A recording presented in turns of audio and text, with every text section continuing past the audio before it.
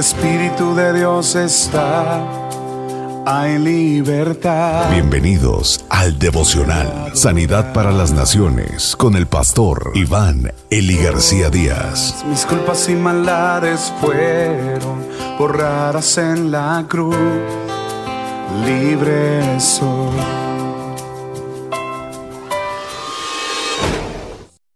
Dios nos usa para enderezar al mundo. Los obstáculos para adorar a Dios siguen siendo muy numerosos aún en nuestros días. Éxodo capítulo 5, versículo del 1 al 23. Después Moisés y Aarón fueron y dijeron a Faraón: Así dice el Señor, Dios de Israel: Deja ir a mi pueblo para que me celebre fiesta en el desierto. Pero Faraón dijo: ¿Quién es el Señor para que yo escuche su voz y deje ir a Israel? No conozco al Señor, y además no dejaré ir a Israel. Entonces ellos dijeron: El Dios de los hebreos nos ha salido al encuentro. Déjanos ir, te rogamos, camino de 3 días al desierto para ofrecer sacrificios al Señor nuestro Dios. No sea que venga sobre nosotros con pestilencia o con espada. Pero el rey de Egipto les dijo: Moisés y Aarón, ¿por qué apartáis al pueblo de sus trabajos? Volved a vuestras labores. Aquel mismo día dio órdenes Faraón a los capataces que estaban sobre el pueblo y a sus jefes, diciendo: Ya no daréis como antes paja al pueblo para hacer ladrillos, que vayan ellos y recojan paja por sí mismos. Pero exigiréis de ellos la misma cantidad de ladrillos que hacían antes. No la disminuyáis en lo más mínimo, porque son perezosos, por eso claman, diciendo: Déjanos ir a ofrecer sacrificios a nuestro Dios. Recárguense el trabajo sobre sus hombros, para que estén ocupados en él y no presten atención a las palabras falsas. Salieron pues los capataces del pueblo y sus jefes y hablaron al pueblo diciendo: Así dice Faraón: No os daré paja, id vosotros mismos y recoged paja donde la halléis, pero vuestra tarea no será disminuida en lo más mínimo. Entonces el pueblo se dispersó por toda la tierra de Egipto para recoger rastrojos en lugar de paja. Y los capataces los apremiaban diciendo: Acabad vuestras tareas, vuestra tarea diaria, como cuando teníais paja. Y azotaban a los jefes de los hijos de Israel, que los capataces de Faraón habían puesto sobre ellos, diciéndoles: ¿Por qué no habéis terminado, ni ayer ni hoy, la cantidad de ladrillos requerida como antes? Entonces los jefes de los hijos de Israel fueron y clamaron a Faraón diciendo: ¿Por qué tratas así a tus siervos? No se da paja a tus siervos. Sin embargo, siguen diciéndonos: haced ladrillos. He aquí, tus siervos son azotados. Pero la culpa no es nuestra. La culpa es de tu pueblo. Mas Faraón dijo: Sois perezosos, muy perezosos. Por eso decís: dejarnos ir a ofrecer sacrificios al Señor. Ahora pues, id y trabajad, pero no se os dará paja. Sin embargo, debéis entregar la misma cantidad de ladrillos. Los jefes de los hijos de Israel se dieron cuenta de que estaban en dificultades, cuando les dijeron: no debéis disminuir vuestra cantidad diaria de ladrillos. Y al salir de la presencia de Faraón se encontraron con Moisés y Aarón, que los estaban esperando, y les dijeron: Mire el Señor sobre nosotros y os juzgue, pues nos habéis hecho odiosos ante los ojos de Faraón y ante los ojos de sus siervos, poniéndoles una espada en la mano para que nos maten. Entonces se volvió Moisés al Señor y dijo: Oh Señor, ¿por qué has hecho mal a este pueblo? ¿Por qué me enviaste? Pues desde que vine a Faraón a hablar en tu nombre, él ha hecho mal a este pueblo, y tú no has hecho nada por librar a tu pueblo. Los egipcios consideraban a Faraón como una divinidad, como un dios, así que Pensar siquiera la posibilidad de otra religión estaba totalmente reprobado ante los ojos de Faraón y también de los egipcios. Lo que observamos aquí es a Moisés pidiendo permiso, al estilo muy típico de la religión judía. Pero la respuesta de Faraón en el versículo 2 es tajante, clara, específica. Él dice: no lo conozco.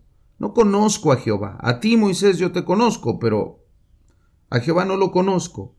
Y el verbo conocer aquí significa tener una experiencia con. Por lo tanto, Faraón no había tenido ninguna experiencia con Dios y no admitiría que un Dios de un pueblo esclavo terminara diciéndole a él lo que debía de hacer. Por no conocer a Dios en obediencia, el Faraón llegó a conocerlo en juicio. Tarde o temprano lo conoceremos, por una línea o por la otra, como sucede y como sucederá con todos. Moisés y Aarón, entonces, respondiendo con diplomacia, le dijeron a Faraón: está bien, pero le agregaron que había un riesgo al no obedecer a Dios. Le dijeron: mira, es que pueden venir plagas y pueden venir cosas malas y nosotros no vamos a adorar. Y claro, como respuesta, como era de suponerse, como lo leímos anteriormente, el corazón de Faraón se endureció y llamó a los capataces y les mandó a que agravara el trabajo del pueblo. Ponles más trabajo, les dijo a sus capataces. Esta situación lastimó gravemente a los hijos de Israel y temían que Faraón los fuera a matar en cualquier momento, precisamente porque no entregaban la cuota de producción que se les estaba exigiendo. Y en lugar de clamar a Dios, fueron a ver a Moisés y le reclamaron. Y le echaron la culpa. Esta actitud, hermanos, va a ser típica del pueblo de Israel y es típica de aquellas personas que aún no ven con los ojos de fe. Aquellas personas que no son capaces de oír a Dios y tampoco son capaces de obedecerle, por ende, casi siempre terminan echándole la culpa a otras personas o a otras circunstancias sin ver que Dios ya está obrando en su favor. El Señor estaba trabajando. Solo era cuestión de esperar. Solo era cuestión de creer. La oración de Moisés se nota triste, se nota desanimada. Y la verdad es que, a pesar de que Moisés está acudiendo a Dios, hay tristeza en su corazón. Esto nos recuerda a Jesús cuando estaba en la cruz del Calvario, también expresando tristeza y angustia.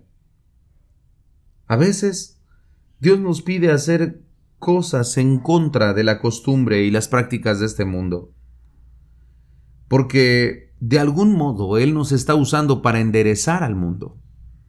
Cuando nosotros vamos en contra del mundo, sufrimos oprobio por él, persecución. Pero al mismo tiempo, Dios se está glorificando. Y eso yo debo creerlo. Yo debo saber que cuando yo me niego, me rehúso a seguir las prácticas del mundo, yo estoy glorificando a Dios con todo mi corazón y Él está trabajando para acomodar las cosas que tienen que ser acomodadas. ¿Qué obstáculos has tenido que enfrentar, amigo y hermano, para honrar a Dios, para poder obedecerlo y para poder adorarlo? Quizás en tu trabajo no te permiten honrar al Señor. Quizás estás pasando una situación de opresión. Quizás no puedes con libertad asistir a adorar al Señor, reunirte en alguna casa, reunirte en alguna iglesia, porque estás teniendo inconvenientes con el mundo, porque Faraón está golpeando fuerte. ¿Cómo lo vas a vencer? La Biblia dice que lo que vence al mundo es nuestra fe. Así que cree, sigue adelante, empeñate en honrar al Señor. Si hay que pagar algún precio, adelante, que se pague.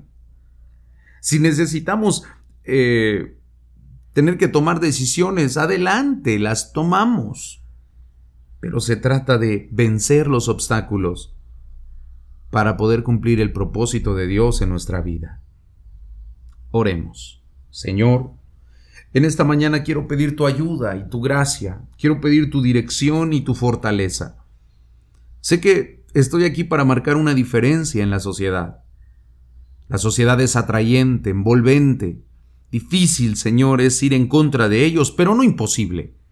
Tú nos estás enseñando con esta lectura que el pueblo de Israel tomó una actitud equivocada porque no sabían que tú ya estabas trabajando. Les costaba mucho trabajo creer, les costaba mucho trabajo dejar esa mentalidad de esclavos, pero tú, Señor, ya los estabas haciendo libres. Desde ese momento, tu libertad gloriosa estaba ya a la puerta con ellos.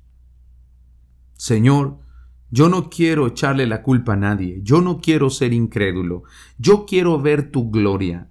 Si en ese trabajo me están oprimiendo con el fin de despedirme porque soy cristiano, porque alabo al Dios que vive, Señor, tú puedes habilitar otro medio, otra fuente de bendición para mi vida. Solo te pido que me ayudes a creer en ti y que me ayudes a honrarte por sobre todas las cosas, porque yo sé, Señor, que tú honras a los que te honran. Gracias, Señor, en el nombre de Jesús. Amén. Donde el Espíritu de Dios está, hay libertad. Muchas gracias por escuchar el devocional de la Iglesia Cristiana Sanidad para las Naciones. Te invitamos a que te unas al trabajo misionero Sembrando Económica para la obra del Señor. Ponte en contacto con nosotros al teléfono 55 346 96 754. Perdonado soy, solo por tu amor, no hay más condenación.